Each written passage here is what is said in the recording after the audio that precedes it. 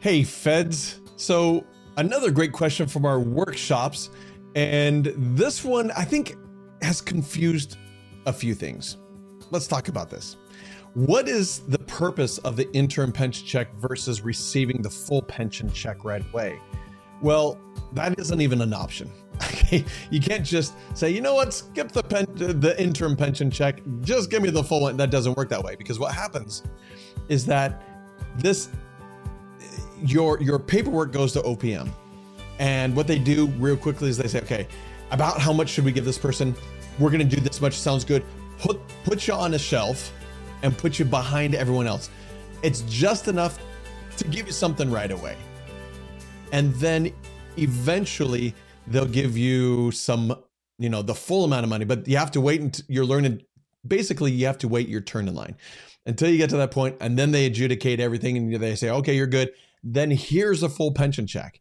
So really the interim pension check, the purpose of it is to just give you something and get you going, because they promised to do that, but they really don't have time for you until they have time for you.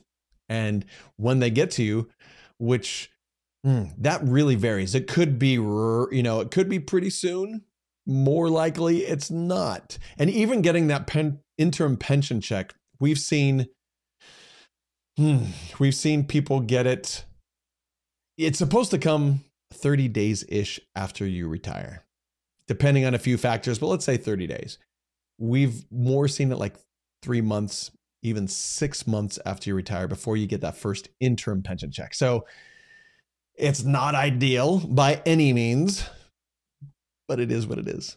Sorry. I wish I could have more great details. Now, there's even more detail than that we do in the workshop. So join us in the workshop, any of our workshops, and learn a heck of a lot more than just these one-off questions. Love to see you there.